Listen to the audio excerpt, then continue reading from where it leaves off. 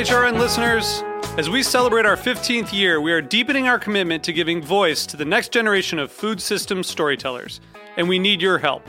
Our internship and fellowship programs help activate new possibilities for underrepresented and underestimated young people through experiential journalism, audio engineering, and production training. Through these unique programs, HRN helps food equity stewards build essential workforce readiness skills that expand their potential and foster economic mobility. Please consider supporting these critical programs. And with a minimum donation, you can be entered to win a dinner for two at an amazing restaurant in one of 8 cities and tickets to a concert at a great venue in one of those cities. We have incredible partners across the country who have donated, as they also share our passion for helping to educate the next generation of food systems storytellers. Check out heritageradionetwork.org/15 to donate and enter to win today. That's heritageradionetwork.org/15 to donate and enter to win today. And make sure you donate before March 31st. Thank you. I do my show on the Heritage Radio Network because I think it's important to talk about the impact of technology on our lives. I do my show to reach home cooks and help them do better. Because I love getting together with people in the industry. I like hosting my show because, to me, it's the stories about people and their relationship to food that help make the food more interesting and more delicious. Our hosts do their shows as a labor of love, but we still need your financial support in order to keep the lights on and keep the tape rolling. Please become a member today at heritageradionetwork.org. Today's program was brought to you by Union Beer. For more information, visit greatbrewers.com. I'm Greg Blaze, host of Cutting the Curd. You're listening to Heritage Radio Network, broadcasting live from Bushwick, Brooklyn. If you like this program, visit heritageradionetwork.org for thousands more.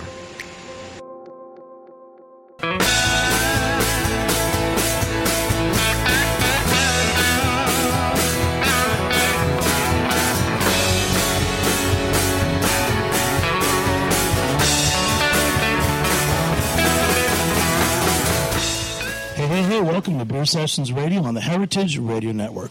This is a special recording at Treadwell Park, a really great brew bar on the Upper East Side in Manhattan.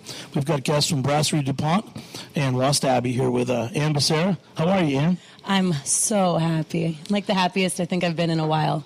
Well, this is cool. We haven't really done a live show before on premise with guests like this. And tell us about this program that you're doing at Treadwell Park.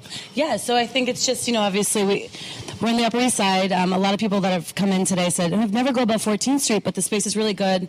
We have a lot of space and ping pong tables, 20 draft lines, and a really fancy draft system that I'm so excited to play with, the flux capacitor. It's going to be a good time. And this is great. So you guys brought together Lost Abbey and Brasserie Dupont, and they made a collaboration. So part of the show will be tasting 3, maybe 4 beers from these guys. So let's talk about how you came together. A little bit of introduction. Olivier and Tomme, you're a big fan of Belgian-style beers.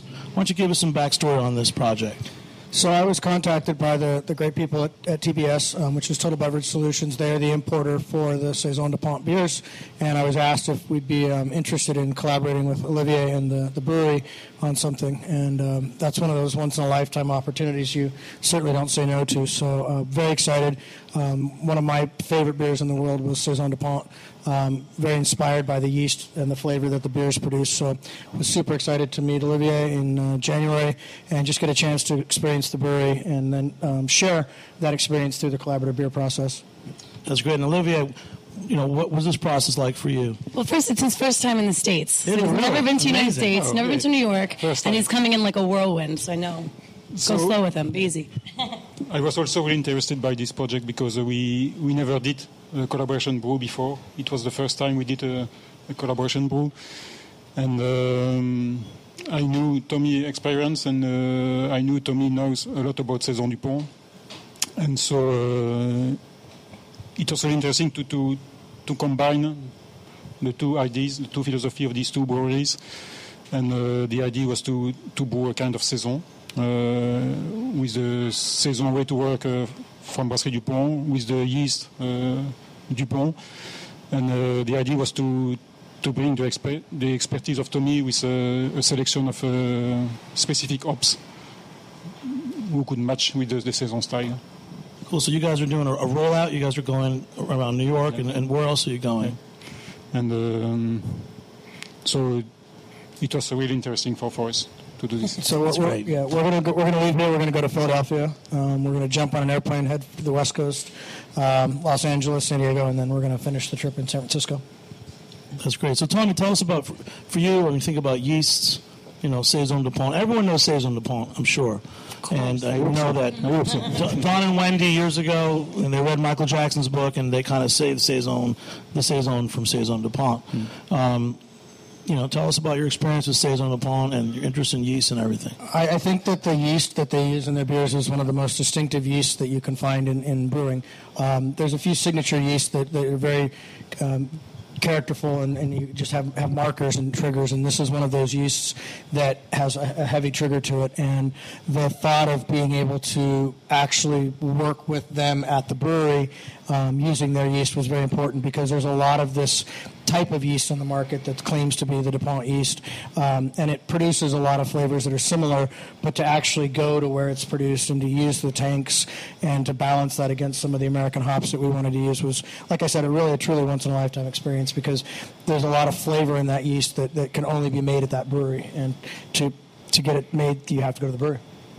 Olivier, can you talk a little bit about the way that you treat your yeast? I mean, I was fortunate enough to go, and it felt like a little baby, being held, and every step of the way it was just, so coddled and just so interesting. What is the process, during your fermentation, during your, cooling, everything? Can you just talk a little about that? We still use the yeast that my grandfather used in the years 50, and it's really important for us to keep this same yeast.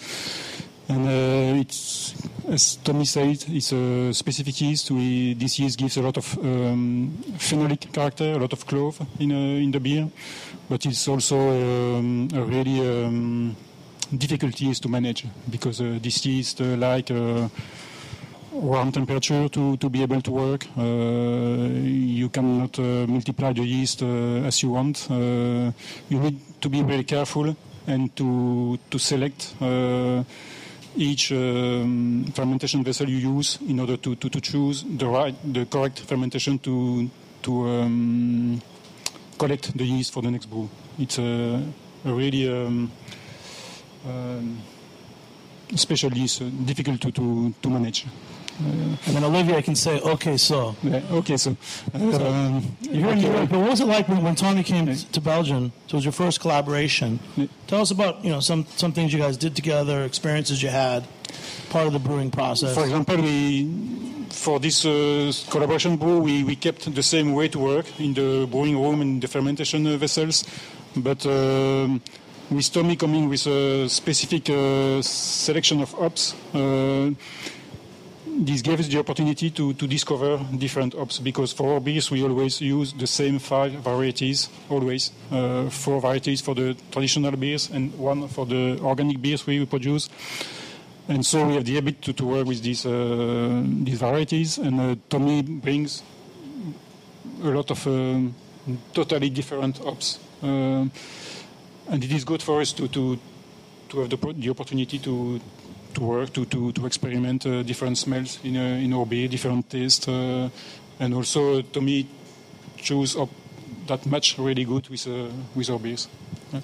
Sorry, I didn't mean to cut you off. But you just mentioned the organic beers, and I think you guys were one of the original breweries in Belgium to do that, right? How did that get started? We were the first in Belgium to produce organic beers, and we have now a range of 6 different organic beers.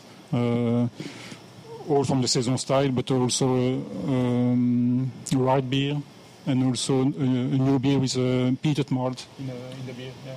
Peated malt? Yeah.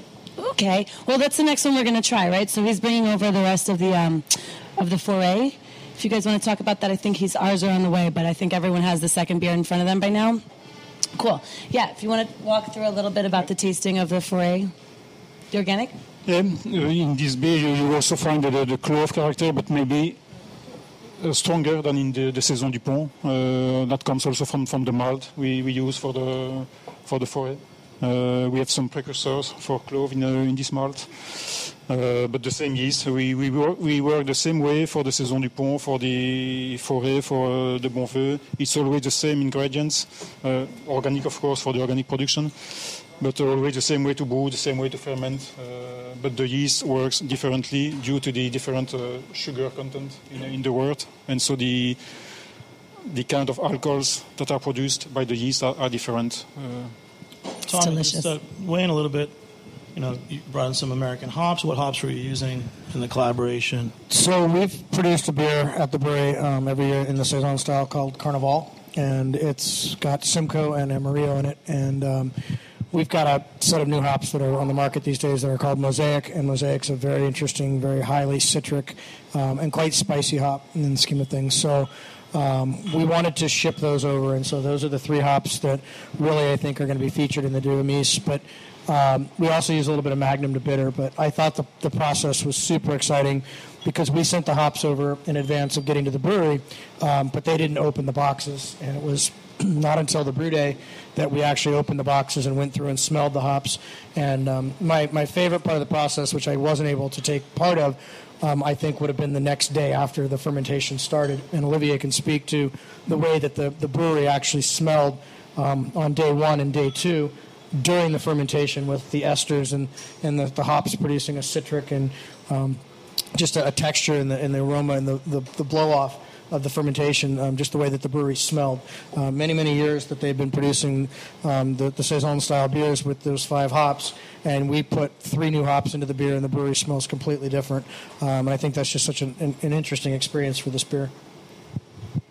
It's true, and we didn't open the blacks before because it was Tomme hops, so we didn't open the back, and it was...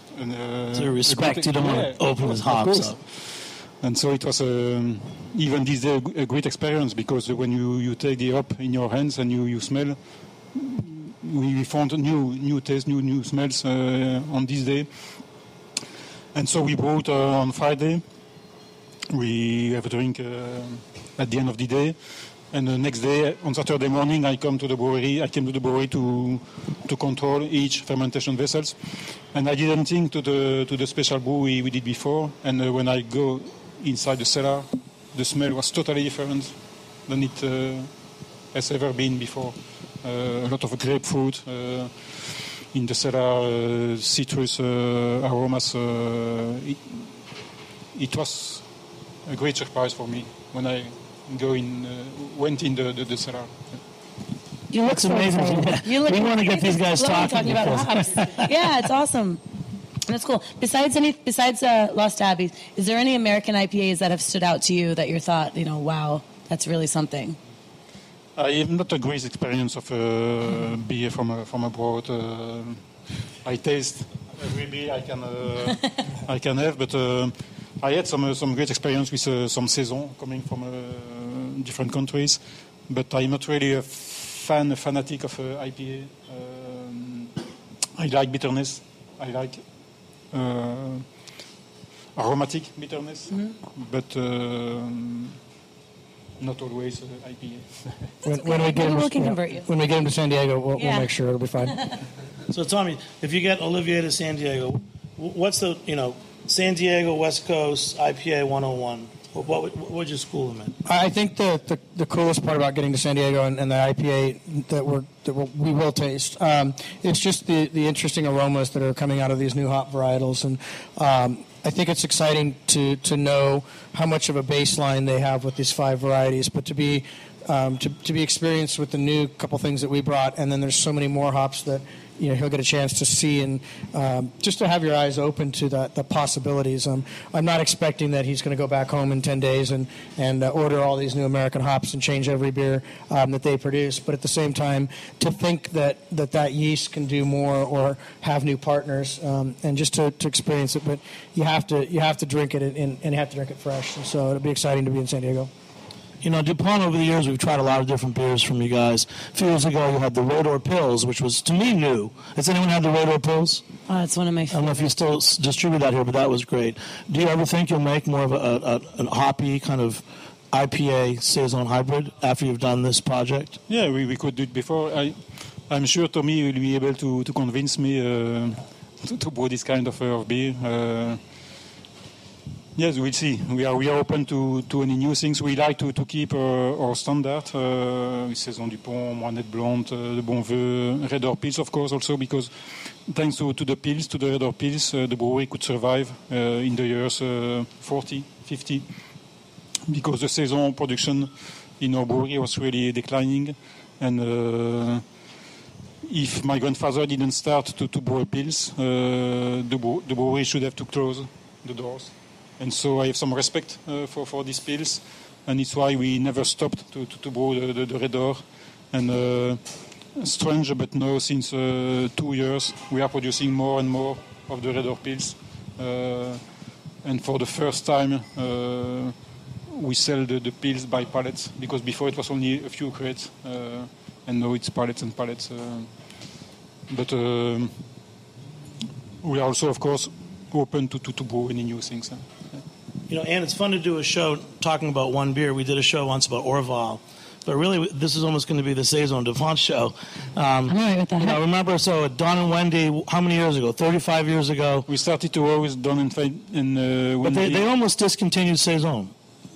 There was a one time when Saison was almost extinct. They started in Saison Dupont only. Yeah. They started in 1993, 92 or 93 with Saison Dupont. And thanks to them, Saison Dupont could be known in the US. And is it true they begged you to let them import it?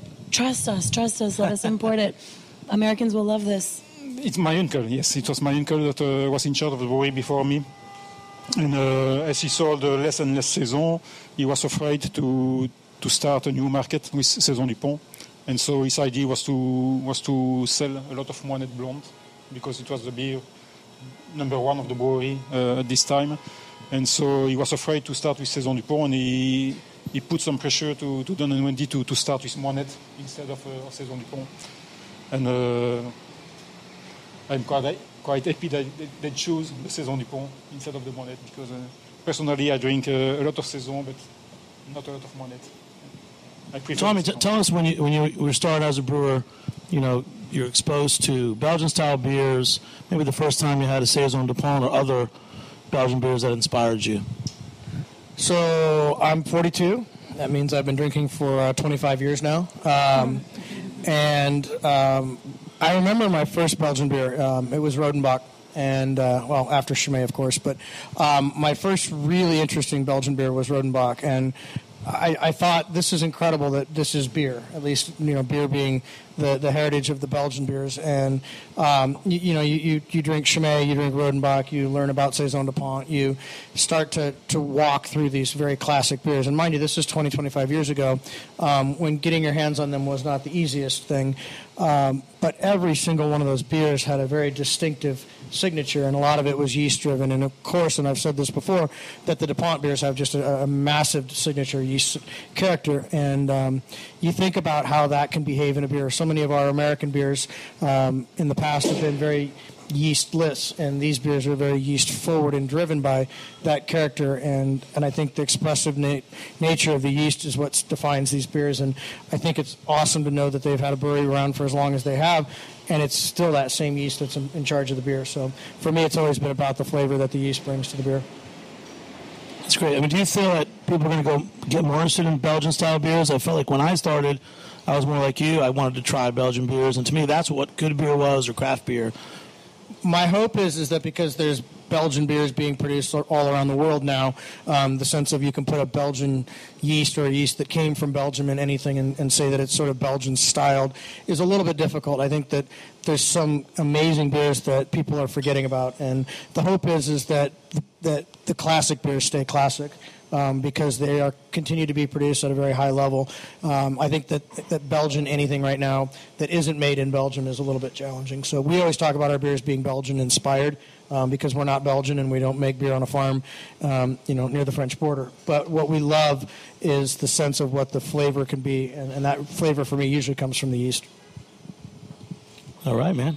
Well, cheers to everybody. Let's make a toast. Because we're here live at Treadwell Park. Does everybody have the collaboration? Yeah. Cool. Yes, this is everyone's official first taste of the collaboration. I didn't cheat. I wanted to have it live. Who wants Tommy? In fact, Ann wouldn't let me taste it. I wouldn't let anybody taste it. This is the best. This is the reveal. But Tommy, is there anything you want to talk about specifics as far as flavors, aromas?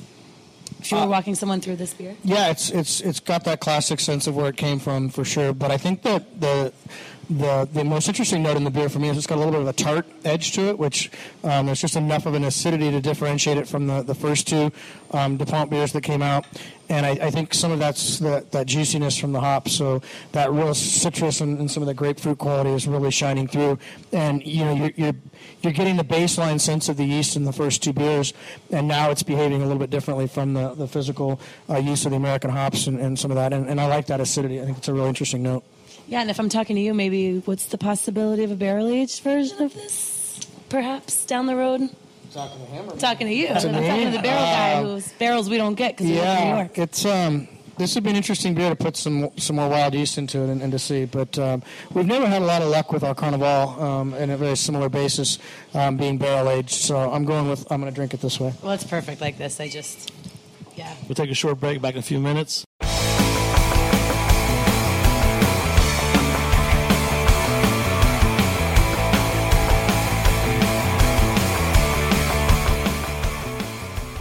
In 1996, El Knife & Son acquired Union Beer Distributors, which was originally located on Union Avenue in Brooklyn, but has since expanded to its present location alongside the English Kills Canal in Williamsburg, Brooklyn. Union Beer has grown dramatically in the last decade as the primary distributor of Anheuser-Busch products for Kings County, Brooklyn, through the hiring and development of the best people in the industry. In 2003, Union Beer acquired a powerful catalog of specialty brands, which immediately positioned them as the craft beer supplier to accounts in Manhattan, Brooklyn, Queens, and Staten Island. Union perpetually tweaks their portfolio to maintain the highest level of stylistic breadth with the most coveted brands available. Through the highest possible level of service, outstanding salesmanship of the ultimate lineup of brands, and a paramount focus on education on all levels, Union Beer has solidified its position as the only source for the best selection of beers in the 14 counties of southeastern New York. For more information, visit greatbrewers.com.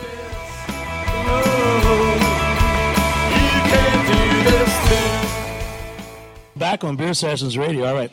Ian, tell us about Treadwell Park, because we're right here on First Avenue. We're not too far from the Jeffrey. Yeah. It's kind of like an undiscovered part of New York City. Beer dust, There's not that many beer bars around here, are there? I know.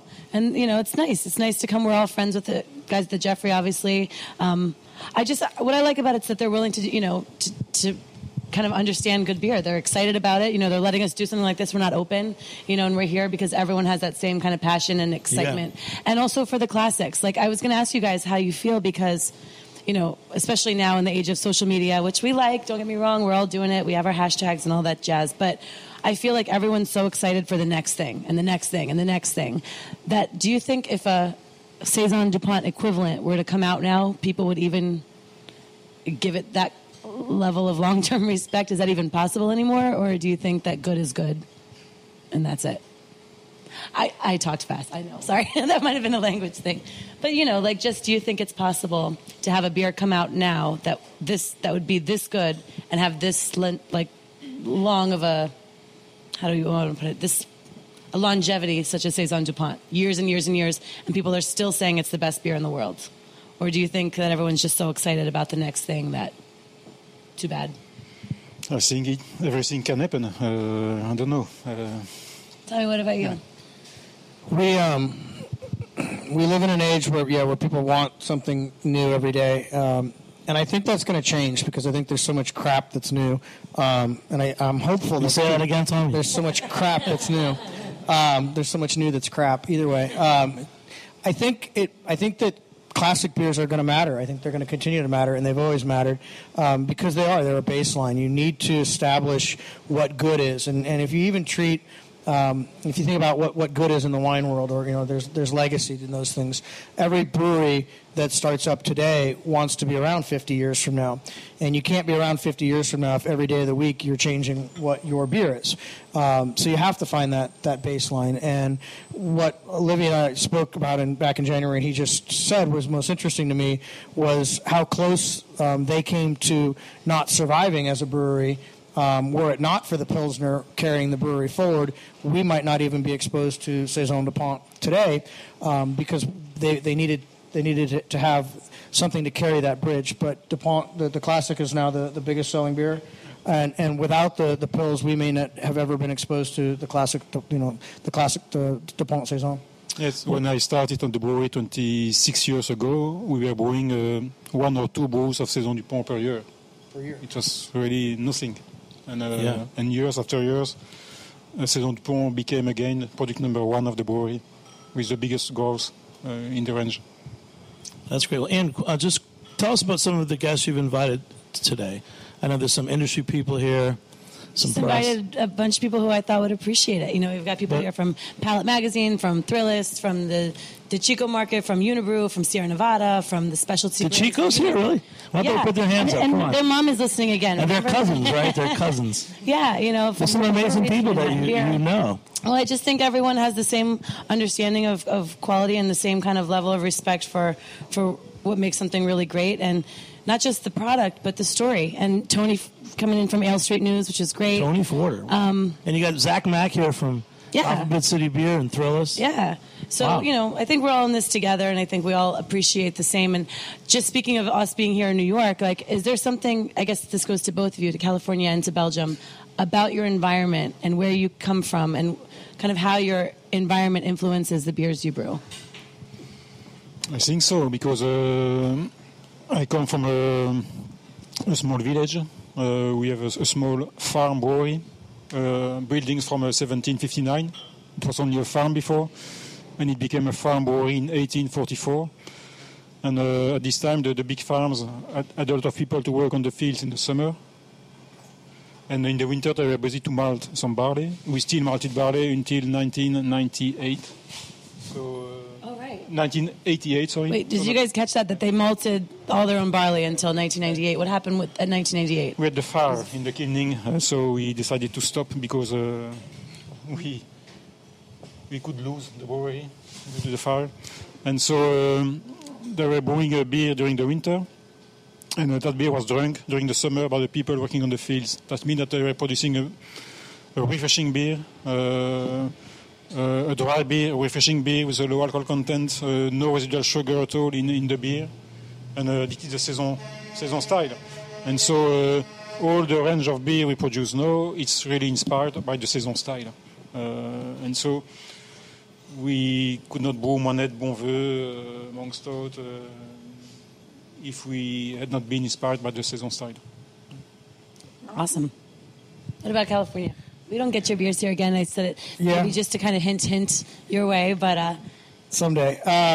I don't think that we could be brewing on two completely more opposite spectrums. Having visited the brewery in Dupont in January, and to see the farmstead and to see the old buildings and just how different that is. I mean, we have a brewery that's been around for 10 years, and it's in a tilt-up building in the middle of an industrial warehouse in San Diego. And to say that our beers are inspired, we take our inspiration from so many different breweries, but these guys take their inspiration from the amount of years that they've been producing as a family, and the legacy of the uncle to the cousins and things along the way.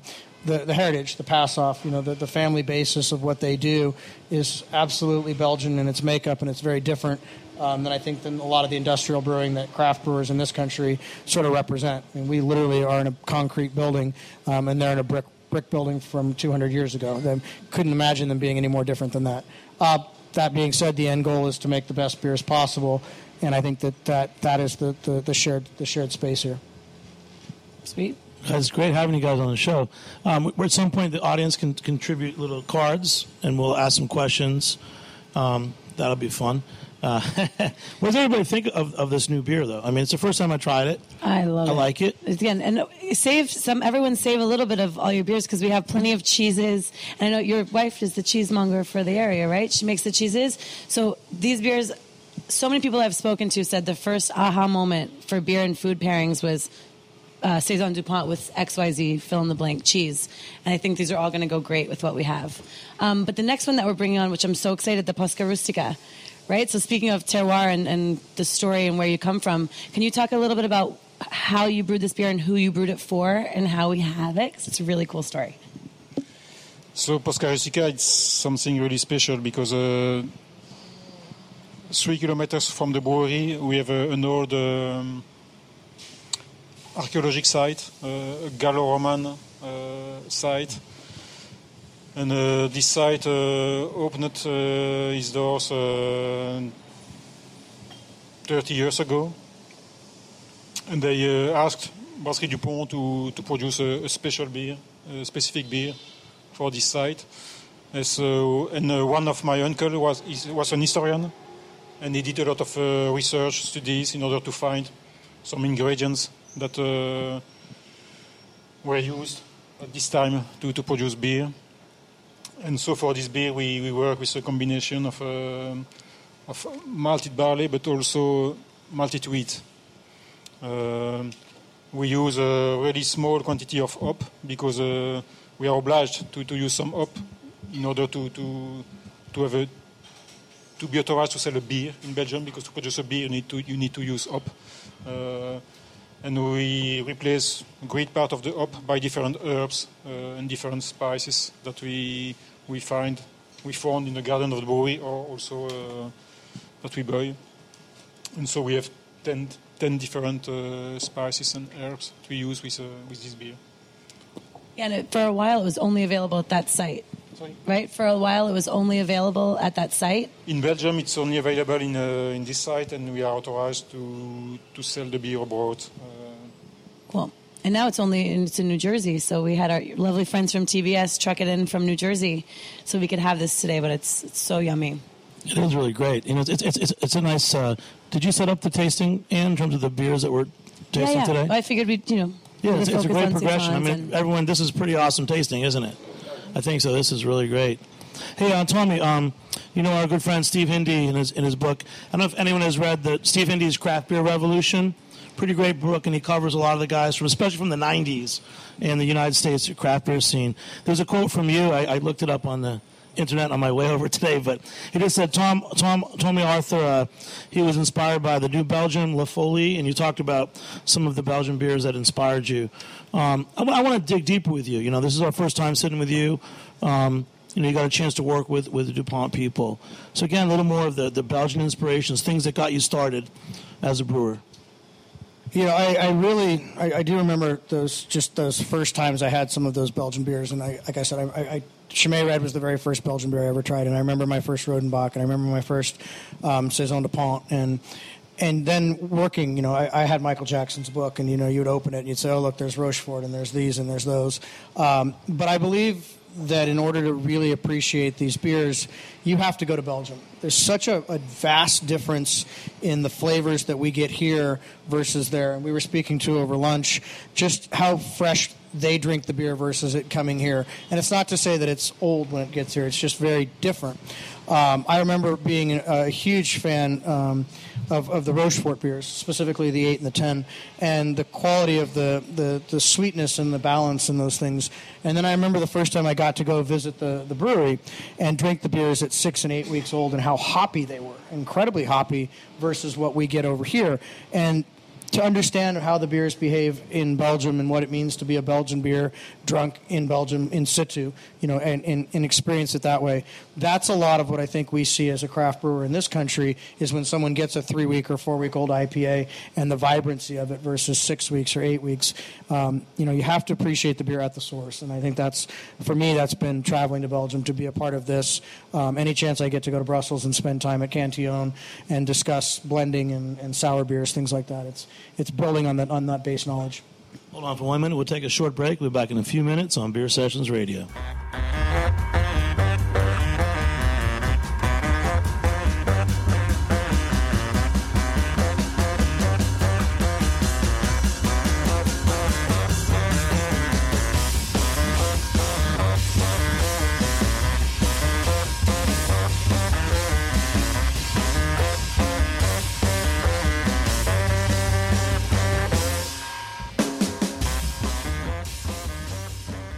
Hey, welcome back to Beer Sessions Radio on the Heritage Radio Network. We're here at Treadwell Park, a live show with Tomme Arthur, Ambassador, and Olivier from Brasserie Dupont. So, Tomme, keep going. You were talking about, the difference between making a beer in Belgium and local beers, and keep going, man. I think it's really important that brewers, you have to get out and experience why things taste the way they do, and I think one of the coolest parts about this collaborative process was actually going to their brewery and seeing the things that get talked about, the higher temperature fermentation, the square fermentation vessels, the yeast harvesting, the process, and understanding their methodology versus what you've read or what you've tasted, and really truly sensing it but experiencing it from that aesthetic, to look at it and to understand how it behaves. We were there on a day where they had harvested, they had moved beer from one tank to the next, and I was able to just look inside of a vessel, and as a brewer, to see some of the stratification, the way that the yeast sat in the tank previously during the fermentations, and just understanding how markedly different that is from what we see in our world, which is a lot of big tanks, cylinder conical vessels, and the square tanks that they have, incredibly different profiles, for sure. Yeah, one of the questions we got was about the yeast strain, actually. If you'd experimented with different temperatures, and if you got any interesting results. Difficult for us to experiment different temperature because our yeast decides. And our yeast decides, and she doesn't want to work to lower temperature, so we respect it. I know we work at quite high temperature for fermentation, but the only thing we can do is to avoid excessive temperature. I mean, we pitch the wort to 28 degrees Celsius, and the only thing we do is to avoid that the temperature rises too high, because if we leave the vessel so, we can find some beer at 40 degrees Celsius. And the yeast survive. And normally a classic yeast will die at 26, 28, 29. We pitch at 28, and it could rise to 40, and the yeast is still okay. But we try to avoid. Yeah, and that was a good question. Who asked that? Sean did, from Manhattan Beer. All right, Sean. Home brewer aficionado extraordinaire. One thing we've noticed over the years is, do you think that Belgian breweries have more secrets? Do you think they're open to sharing? Or do you think that's more prevalent in America? Yeah, you used to have this sense that if you asked a Belgian brewmaster about their beer, they would tell you 90% of what they wanted you to know. But the 10% you wanted to know, they would never tell you, and that was the most important 10%. I think that there's a sharing of information, but some mystique is okay. I mean, we're living in an age where people, at least 10 years ago, were really trying to recreate with high level of fidelity the exact same beer. And so someone would say, this is my Saison Dupont clone, and I know that they use these 4 hops, and this is the temperature, and this is the yeast. And we've always felt that it's important not to go to that level of fidelity, that it's important to be inspired by something and to work around that. And that's why our Carnival has these American hops in it with some of those same yeast qualities and textures. But we can't make the beer taste the same, so we shouldn't try. So if he doesn't want to tell us what's in 10% of the beer, because that's part of their basis for protecting how classic this beer is, we should respect that. It's you don't have to give away all your secrets. It's a lot of magic. And then for you as an American brewer, you've had things like you've won a lot of medals at GABF, World Beer Cup. It's helped put you on the map.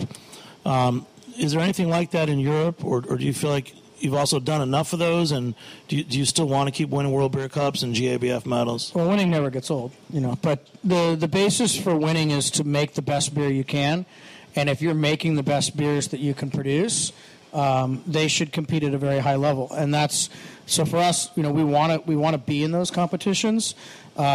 To showcase the talented brewers that we have and the flavors we're creating. But our expectation is not to win every time we go out. Our expectation is to make the best beer we can. Great. And I think you got another question. 2 actually. For Olivier, your earliest brewing inspiration, where you got your inspiration from aside from your family, and also how many generations or times do you reuse the same batch of yeast? We have another. For the second question, we can reuse the yeast during 2 years or 3 years. it depends of the quality of the barley malt. So we are able to do 100 to 150 generations. If we have high quality barley malt, I mean a lot of nitrogen, amino acids in the barley. But if we have some difficult years for the barley malt quality, we need to do a new generation after 30 batches, 30 multiplications. And the first question was the inspiration. Yeah, what beers or breweries or people inspired you aside from your family? Personally, I am a great fan of Gueuze, of traditional Gueuze. So in my personal cellar, I have maybe 200 bottles of Gueuze.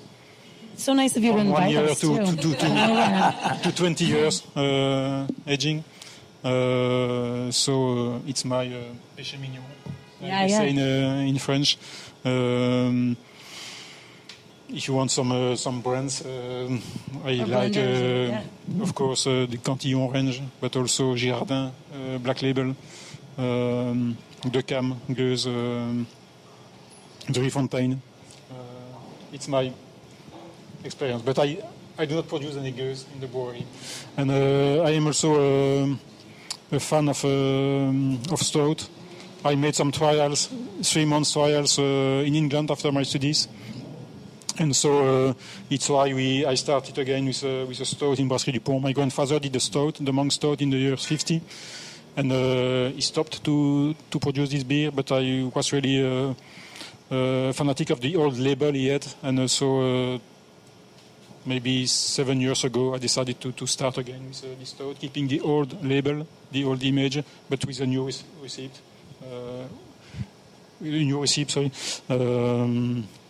And so we produce a stout with 5% alcohol. It's more close to an Irish stout, a porter, but we kept the name monk stout. That was a good. Before we go to the next one, let's ask Tommy too. For you, what do you have in your cellar? Are there certain things that you're cellaring? Are you also cellaring wine? No.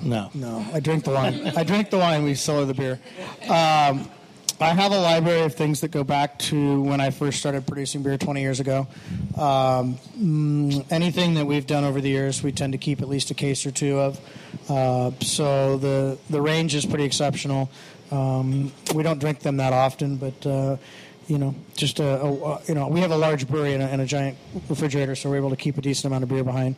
And someday we'll open them up and have a big party. That'll be fun. We have another question from these guys. For Tommy, what do you prefer to actually brew? Like the big core IPAs, the smaller, your sour program, or what's the favorite beer that you've ever personally brewed? Commercial. I prefer to brew anything not Bock Lager. That's my and I don't like smoked beers that much. So anything around that. We specialize in a large range of beers. We produce some 50 or 60 different beers per year, including all the different barrel age things that we do. So I think my favorite thing to produce is the wide range of beers. These days we're working with a lot of new hops as part of our new hop concept series, and so IPA is what we love at the brewery to drink. But when we get a chance to cellar some of these beers that we produce that are a little bit more esoteric, very exciting to have those around. But any day of the week that we get to make something that's got our own spin on it or our own basis is a good day. So just not Bock beer. Anything but Bock. Got it. That makes sense. And then the last thing for you guys, well, not the last, but if both of you had one beer to drink for the rest of your life, and I think 90% of us would say Saison Dupont, but if you had one beer to drink for the rest of your life, what would it be? And if you don't want to choose, you don't have to. Joker? Yeah, what is it? Joker, in Belgium we say. What's that? Forget it. Nothing? Nothing. Okay, got it. Water? You're never going to drink really nothing, Olivier. Olivier, come on. Everybody give a big hand to Olivier, because I know. He came on and... I'm making fun of him, but his famous quote forever is going to be, okay, so. You're doing a great job talking to us in English. But for real, I think we really liked hearing about the beers you have in your cellar. Yeah. That was a secret we didn't know, right, Ann? That was something that comes out in these interviews. And we know that Tommy has stuff that he won't tell us, that one day there's a party. But what about you, Ann? Doing this event, putting this together, Are there some beers that you'd like to see coming up in the future? Are you going to do other tastings like this? Yeah, well, it's just funny what Tommy was saying about going to Belgium. And there's something for me, I always use the word in context, and it's just seeing these in context and, going to Belgium and they say, I came back and everyone said, well, what did you get to try that you never had? What was so exciting? And a lot of these beers are exported, so there's not a ton that we don't get in New York, but it's the way it's done. It's the, I guess, attention to detail. It's, again, being in the place that it's brewed, being in its proper C2, in C2, like you say in the art world, but just... it's the experience. I think that experience is something that's so crucial. And I think the more bars and restaurants that can provide the whole experience and not just about sitting at the bar and having your beer and drinking it and writing it down. Just enjoying it as part of a larger picture, right? As part of what your friends that you're talking to and the music that's playing and the conversation, I think, is something that Belgium does really, really well. So I'd like to see more of experiential components in bars and restaurants. That's great. We're going to close out the radio portion. Olivier, Tomme, do you want to say anything before we close out? It's been awesome to be here. This is the first set of beers on a 9-day road trip for us. So you're blessed because we're not tired, and we're looking forward to more great visits. So thank you for having us. Thanks, Tommy. First trip in the States, first day also, and first experience, a great experience. Thank you. That was great. Ann, thanks for setting this up. Yeah, thanks for so big much shout for out coming. Treadwell Park, and we're on, 62nd and 1st Avenue in Manhattan. Yeah, man. Great place. And thanks to everybody. Our engineer, David Tadashore. First time we're doing kind of a live audience recording of Beer Sessions Radio, and we'll catch you next time on Beer Sessions Radio. All right.